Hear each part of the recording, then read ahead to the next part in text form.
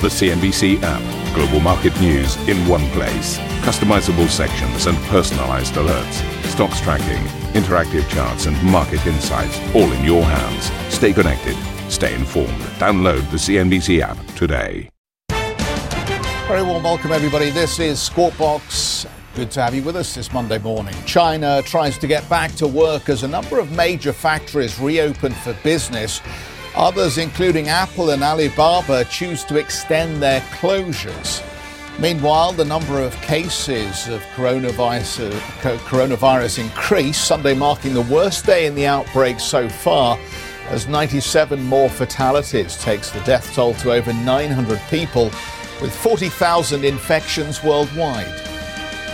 15,000 jobs are on the line at Daimler as the luxury car company reportedly looks to cut more costs, and a move that could save the group €1.4 billion by 2022. History in the making, South Korean film Parasite becomes the first ever foreign language film to win Best Picture at the Oscars, while war epic 1917 is the other big winner. And Ireland's Nationalist Party Sinn Féin could enter government for the first time as its leader touts a revolution at the ballot box in the country's general election.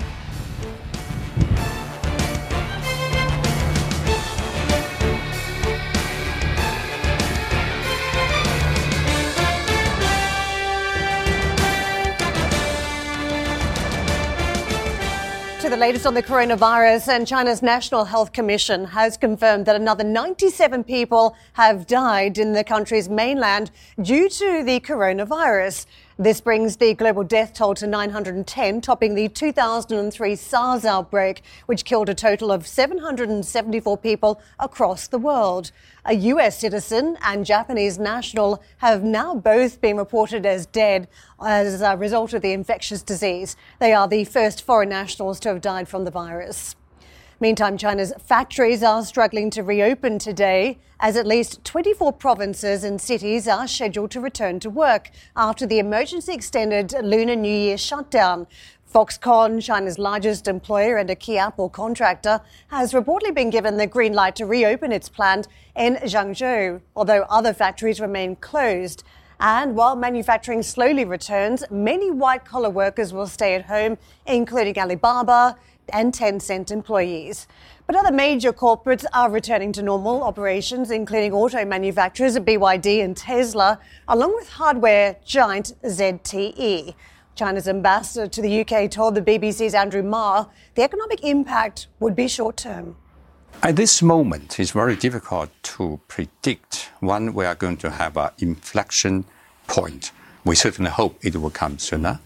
But the isolation quarantine method has been very effective. So far, the most cases are concentrated in Hubei and Wuhan. You know, Hubei is about the size of England plus Scotland, and the population is about England plus Wales. There's an impact on the economy, but I think the impact is temporary and short-term. The government now work very hard to encourage people to restore production. China's government has pledged $10 billion to fight the coronavirus. The country's finance ministry announced it will deploy funds to ensure that all members of the public have affordable access to diagnosis and treatment. Well, let's get out to Emily for more. She joins us on the Chinese market reaction. Emily, we saw a very strong trade on many of the global markets last week on Wall Street, European markets, although fading into the Friday close. What has that meant as we weigh up the stock market action and the reopening in China today of some factories? It's been a little bit mixed, Karen. We are seeing some strength in the Chinese markets in the afternoon session after we've returned to trade for about 1 hour. But the morning session was decidedly negative. We are seeing some strength in the Shenzhen Composite, which is currently trading up almost 1%, 1751. But the Hong Kong markets are still in negative territory, traded off about 160 points. Looking at the factory reopens as the Lunar New Year break was pushed out by 10 days because of the coronavirus outbreak. The intention was for many companies to resume work today, and they did try to do that China's cabinet saying that workers in key industries must be helped to return to work as soon as possible in order to resume the production of vital food and medical supplies. Railways, airlines, and other public transport to take coordinated approach and minimize the risk of transmitting disease. It also said workers should return in batches and not all at once in order to reduce infection risk. One of the main companies we have been keeping watch is Hanhai Precision, also known as Foxconn,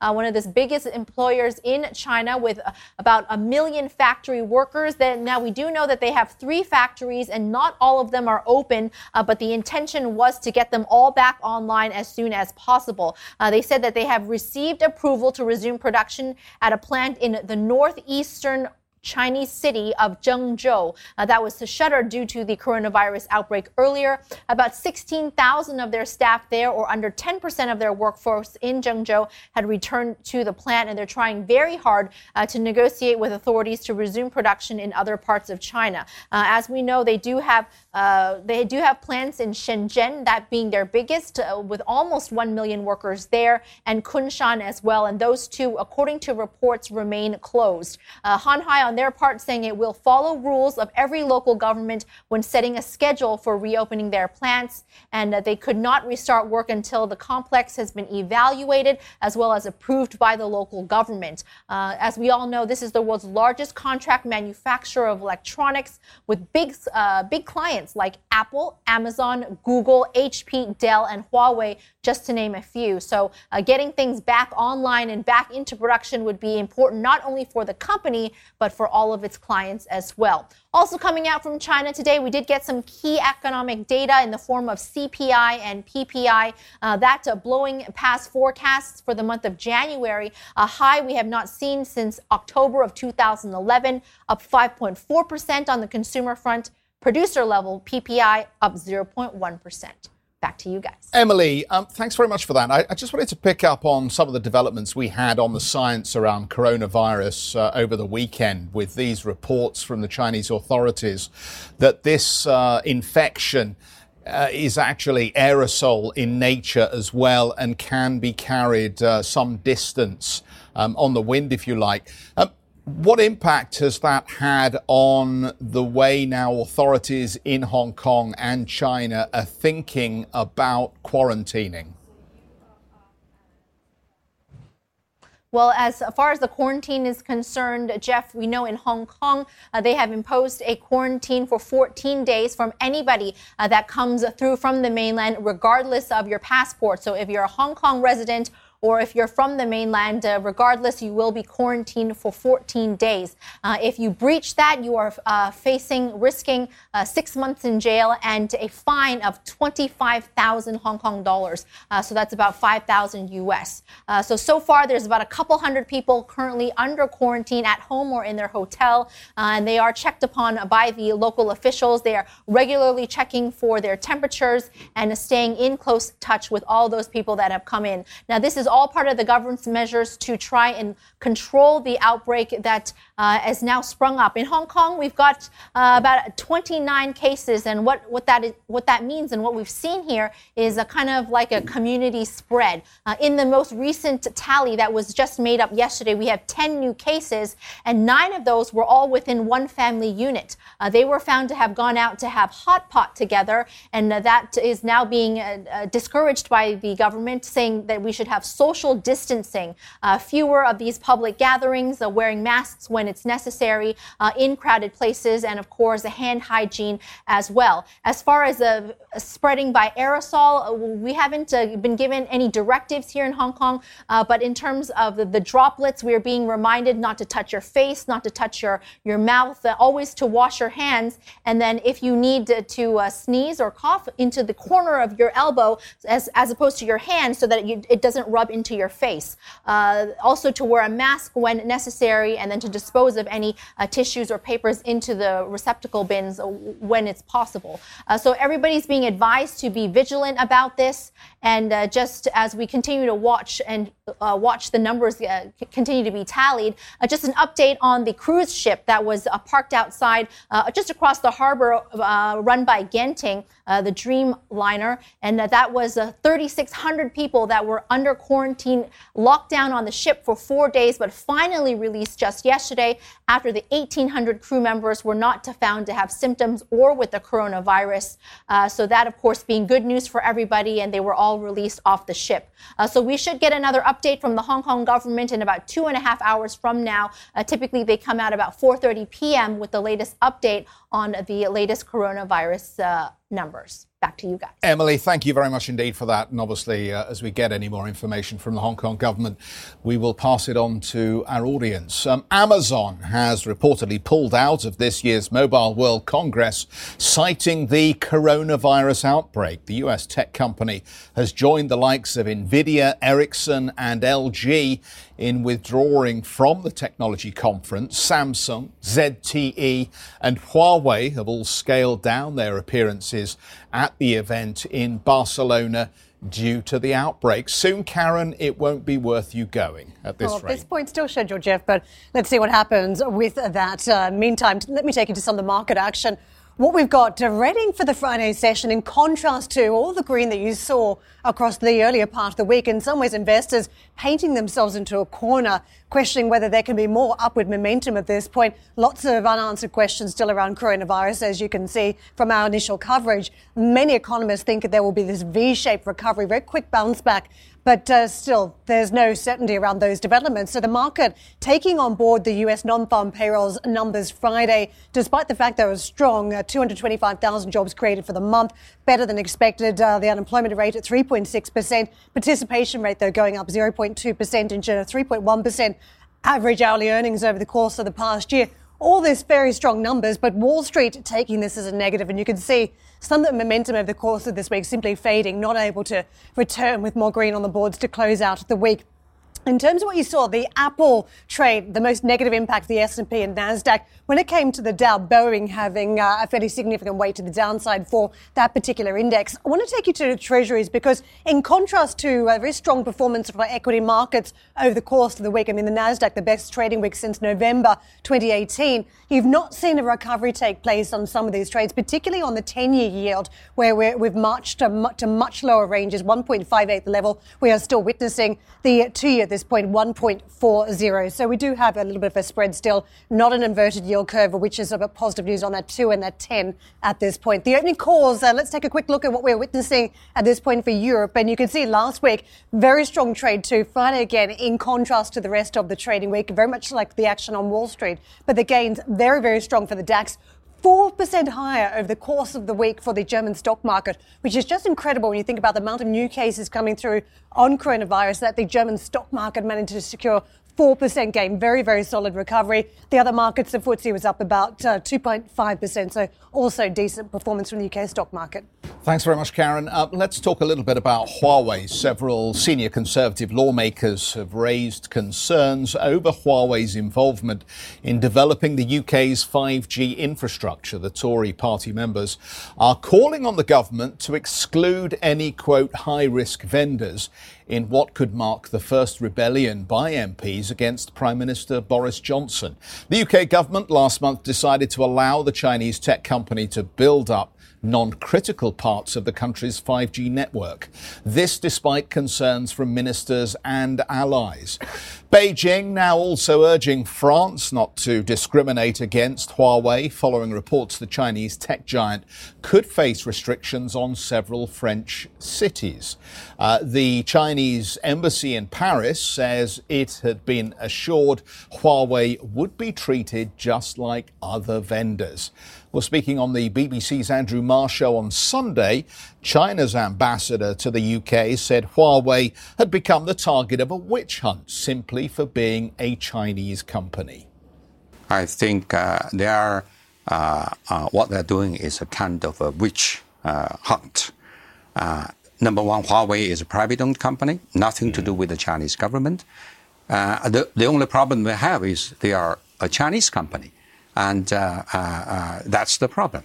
I will leave Prime Minister to deal with President Trump. I think I always say UK, Britain can only be great when it has its own independent foreign policy. The UK ambassador, or rather the Chinese ambassador to the UK. Meanwhile, the US Vice President Mike Pence told CNBC on Friday the UK's decision to go with Huawei could have a bearing on a future trade deal between Britain and America.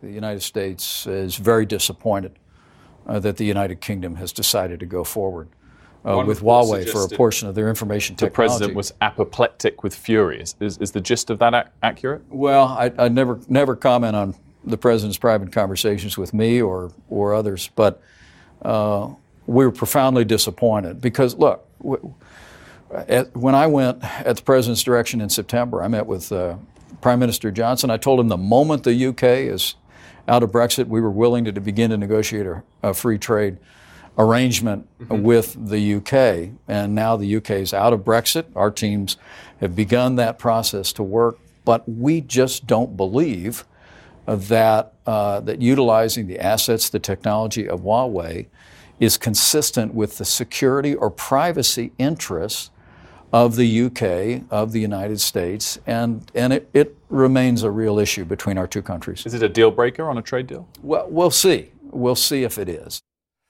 Mike Pence talking to Wilfred there. Well, this story continues to generate threat and counter-threat. And it's not only, obviously, about what's going on with the UK and whether it gets this trade deal, but remarkably now Nokia and Ericsson being drawn into the story yet again by this unusual statement in France put out by the Chinese, suggesting that perhaps they will be affected if there is any attempt by the French government to block Huawei from accessing its 5G infrastructure. It have to be. I mean, if you think about the backdrop, if you start to politicize the European names by putting government ownerships, US government ownerships into these companies, you've got to flip the story around and say, well, what Asian companies, what Asian countries are going to be willing to do business with Ericsson and Nokia? So it goes both ways. If you're going to stop Huawei from having access to key Western markets, if you then put in the US government on the share register of these two major European companies, you'd have to say, well, surely the access will be contained or restricted to some of those Asian companies or countries. It has to be the outcome.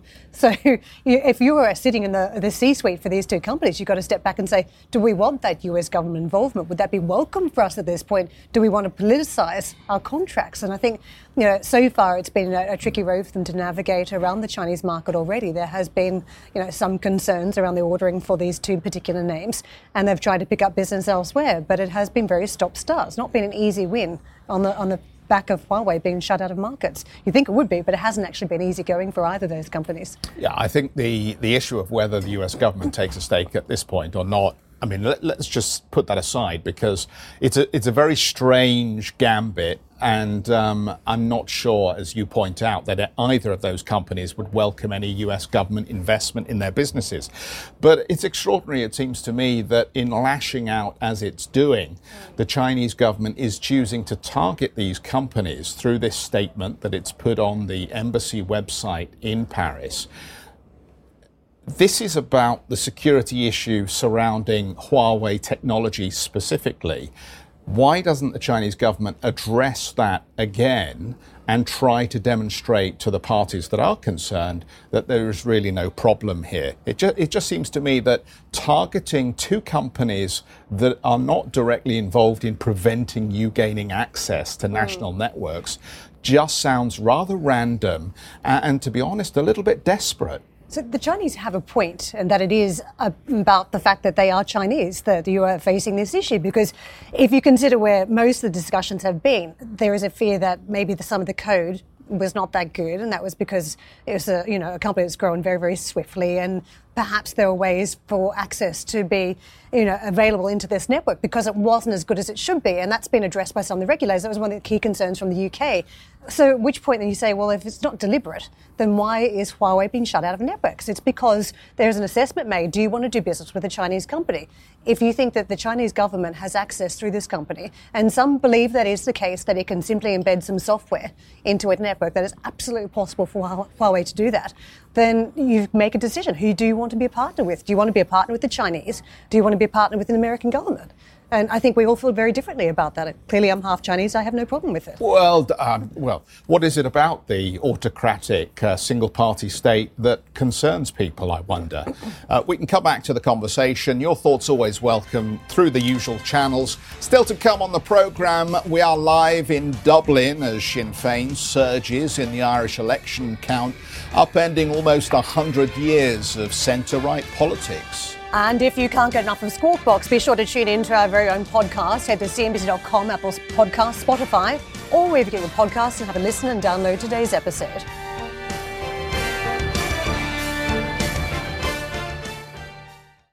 If you enjoy Squawk Box Europe, check out the Brave Ones podcast.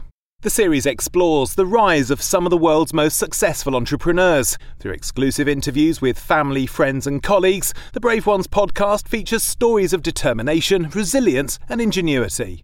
Available on Apple Podcast, Spotify and Google Play. The Brave Ones podcast presented by Credit Suisse.